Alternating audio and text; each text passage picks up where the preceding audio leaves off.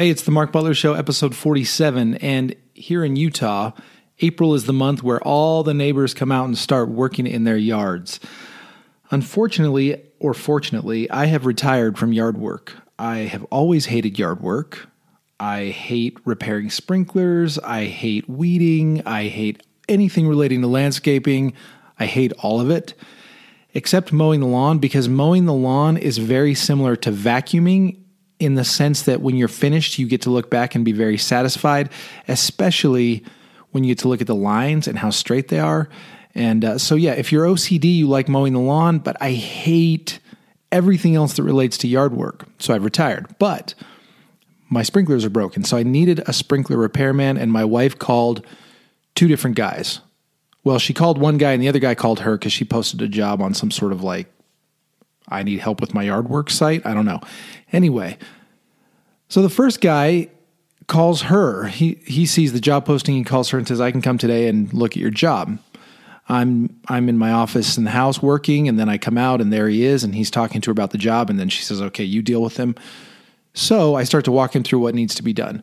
We have one sprinkler valve that's broken, but there are a couple other things that I want done with the sprinklers. So I'm talking to this guy, Carl, and Carl says, "Well, I know you've just got the one sprinkler valve broken, but don't you want me to replace kind of all those valves and make it really upgrade it and make it really nice?" And I was like, I guess. I don't know. Do I need that? And then next thing you know, Carl's like, "Hey, by the way, you got these beds over here. Do you want me to put down some weed barrier?" And I was like, "Well, it's just really the sprinkler repair thing that is kind of the number one concern right now." And he's like, "Oh yeah, that's fine. But, you don't want to get that crappy weed barrier from Home Depot or Lowe's. You really want the good stuff. And I can bring some when I come to fix the sprinkler repairs." And I was like, okay, I don't know. Sure. Then I said, "I also kind of want you to tune up the rest of the sprinklers and just make sure they're all running right. And if there are any heads that need to be replaced or whatever, go ahead and do that." Carl's like, "Oh yeah, I can do all that. That's fine. That's no problem." And then he sees that my driveway has a crack in it. Now, my driveway has had a crack in it for years and years, and I need to get it fixed, whatever. I'm lazy about it. Carl's like, "Well, I can fix your driveway." And I was like, what? You want to fix my driveway? What about the sprinkler repair? He's like, "Oh, yeah, no, I'm a general contractor. I do sprinklers, but I can fix that driveway. It'd probably be like $600 to fix your driveway. No big deal." And I was like, maybe we'll talk about the driveway later. I really just want my sprinklers to work well so I don't have to deal with it this summer. He's like, "Yeah, that's all fine. That's fine. We'll talk about the driveway later." And the guy just kind of had a greasy vibe. And he kept kind of coming at me with this used car salesman bit about "Well, I can put down the weed barrier and you don't want to be weeding this. I'll bring the weed barrier. And hey, don't you want me to also fix your driveway?" It was all over the place. And I felt a little bit steamrolled. And I will admit that when I get in these situations, I tend to kind of just go with the flow and be like, yeah, okay. So he leaves. And when he leaves, he says, "Well, I'll just come next Wednesday. I can do the whole thing. It'll be about $500. And I was like, "All right, sure." Well, later on, my wife says, "By the way, there's another sprinkler guy coming. I think we should talk to him." And I said, "I'm so glad," because ever since that conversation with that guy, I've just felt so like I need to take a shower. He was so pushy, and I wanted sprinkler repairs, but he kept trying to upsell me to all this other nonsense. Let's talk to the other guy. So the next day, my best friend, new best friend that is, Tyler, my best friend in the sprinkler repair business anyway, Tyler shows up. Tyler's there. He's just mellow. He's nice. He's talking through the situation with us. And he says, "Well, let me look at this valve that's broken." I was like, "Okay, here it is." He said, "I want to take it apart," because he said, "Maybe I can just take it apart and clean it up and I don't even have to fix it for you. Maybe it's fine." So he disassembles the whole valve, cleans it. Then he says, "All right, I'm going to go turn on the water. You tell me if it's still leaking." And I said, "Okay, great." So he goes and turns on the water. It is still leaking. He comes back. He's like, "That's too bad. Looks like it actually is broken. I guess we'll have to replace it." And I said, "Well, yeah, that's fine. That's no big deal." He's like, "Oh, yeah, but if I could have fixed it for you, that would have been better than, you having to pay me to replace the whole valve and everything." And I was like, at this point, I'm already thinking, Tyler, you are my best friend. And for the rest of my life, anyone who says my sprinklers are broken, I'm going to be like, "You got to call Tyler." Because the guy is trying to give me amazing value. He's trying to avoid me having to pay him. While he's at it, he says, by the way, this other valve that you have in this box, it's a really nice valve. I don't think we should replace it. I said, okay, great. And he said, well, because your wife had told me the other guy wanted to put a whole different setup in here or something. He said, that's totally unnecessary. This is a nice valve. It's what I would put in here if I were replacing a broken valve. In fact, the one I'm going to replace will look like this one. So he said, that one's fine. We're not going to do anything to it. That's amazing, Tyler. Thank you.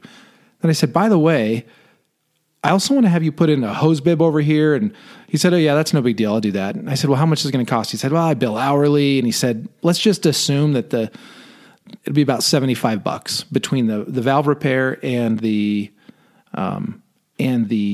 new hose bib. I said, fantastic. And he said, but I don't mark up the parts. So it'll be my time plus the parts. And of course, my business brain at this point is kicking in and saying, okay, Tyler, we're going to have to talk about your model because you're an amazing guy, but I think you're undercharging. We'll deal with that after I pay your invoice. Anyway, then he says, by the way, I can tell by how your sprinklers, because he turned on the sprinklers just to look at them. He said, I can tell that there's no filter on your system. Did you put a filter on it? I was like, I have no idea. What's a filter? What are you even talking about? He said, okay, here's the deal. If you put a filter on the system, it'll keep junk out of your sprinkler heads so they will work better and last longer. And I can tell by the way some of your sprinkler heads are working that there was never a filter installed. And I said, okay, cool. He said, if you ever wanted me to do that, I'd be happy to do it. I think it would end up saving you money in the long run because all your heads will work better. Your lawn will stay greener, less maintenance, all of that. I said, okay, great. How much do you charge for that? He said, it's actually the one thing I know exactly how much to charge for it. I know how long it takes me, and I know how much the parts cost. So it's $250 for a filter. I said, fantastic, Tyler. Put in the filter. That's great. So by the time we're finished, Tyler will probably end up charging me about $500. So it'll be about the same amount that Carl wanted to charge me. The difference is when I see Tyler again, I kind of want to give him a hug. And when I see Tyler again, when I see Tyler, I want to give him a hug. When I see Carl, I'm like, you are slimy. You need to stay away. I'm not going to tell my friends about you other than that they need to be careful about seeking help around their house if somebody like you offers it because you're not that great of a dude. Anyway, I want you to think about this from a marketing perspective. And I want you to think about those times in your life and in your business where you've been a little bit maybe desperate for work and you come on a little strong when you're trying to sell a new prospect. And maybe you push a little too hard, and instead of giving great value first, you try to jump straight into, I'm going to do this for you and I'll upsell you to that and all the other thing. Tyler came in with value. He had this sincere desire to help. And if he would have fixed my sprinkler valve that day and said, oh, no, I don't think you need me to repair anything, I would have written him a check on the spot and been like, you're going to be paid for the work you did here. Because it was so obvious he just came in with a desire to serve and to do great work. Now, side note about Tyler, to prove that this wasn't a fluke in the way this guy approaches his business, he said a few things offhand during our conversation that just proved to me that I was dealing with the right guy. First of all, he said, yeah, this is, we get these valves from this certain store. We've had an account there for 35 years. I was like, 35 years? This guy's maybe my age. So my instant thought was, oh, this is your dad's business? This is a family business you've been doing forever. And later on, he did confirm, yeah, I've been doing sprinkler repair since I was a little kid. Brilliant. Next, I say, hey, by the way, Tyler, do you do other things besides sprinkler repair, or are you just like just the sprinkler repair guy? He said, oh, I only do sprinkler repairs. I don't even do sprinkler installations. So a little shout out to my friend Philip Morgan with Specialization School. Tyler is so specialized that he not only works on sprinklers, but he only works on sprinkler repairs. And he told me if I ever did an install, I would have to switch completely to installs. So no more repairs, just installs. That's how aware he was of the power of specialization in his business. Well, I don't know that he would call it that. So this guy comes in, gives great value, proves that he's a specialist. It's so obvious that he eats, sleeps, and drinks sprinkler repair, which the confidence and comfort that I felt in dealing with him was fascinating for me to observe in myself, just as he's walking around my yard And he's making comments like, oh yeah, I see you got the MPR 360 over there. It's not my favorite, but it'll do. And I'm like, oh yeah, the MPR 3, that's perfect. Thanks, Tyler. I have no idea what he's talking about, but I don't care because I know that he knows what he's talking about. And I'm now ready to turn over all my sprinkler needs forever to Tyler.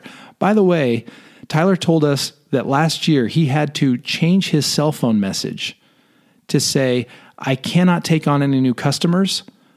If you're an existing customer, I'll get back to you. Text me. If you're not a current customer of mine, I'm sorry, I won't be able to get back to you for at least 60 days.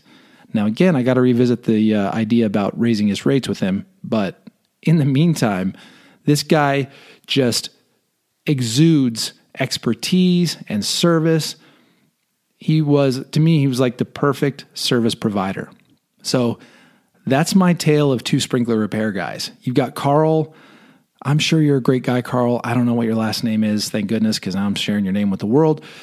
But comes in, he's a little pushy. He wants to fix a driveway. When I asked for sprinkler repairs, he's trying to upsell me to things that I probably don't need and I definitely didn't ask for, versus Tyler, the expert specialist who comes in and gets the same amount of money from me, the same size project, in a way that leaves me feeling ecstatic about the whole experience.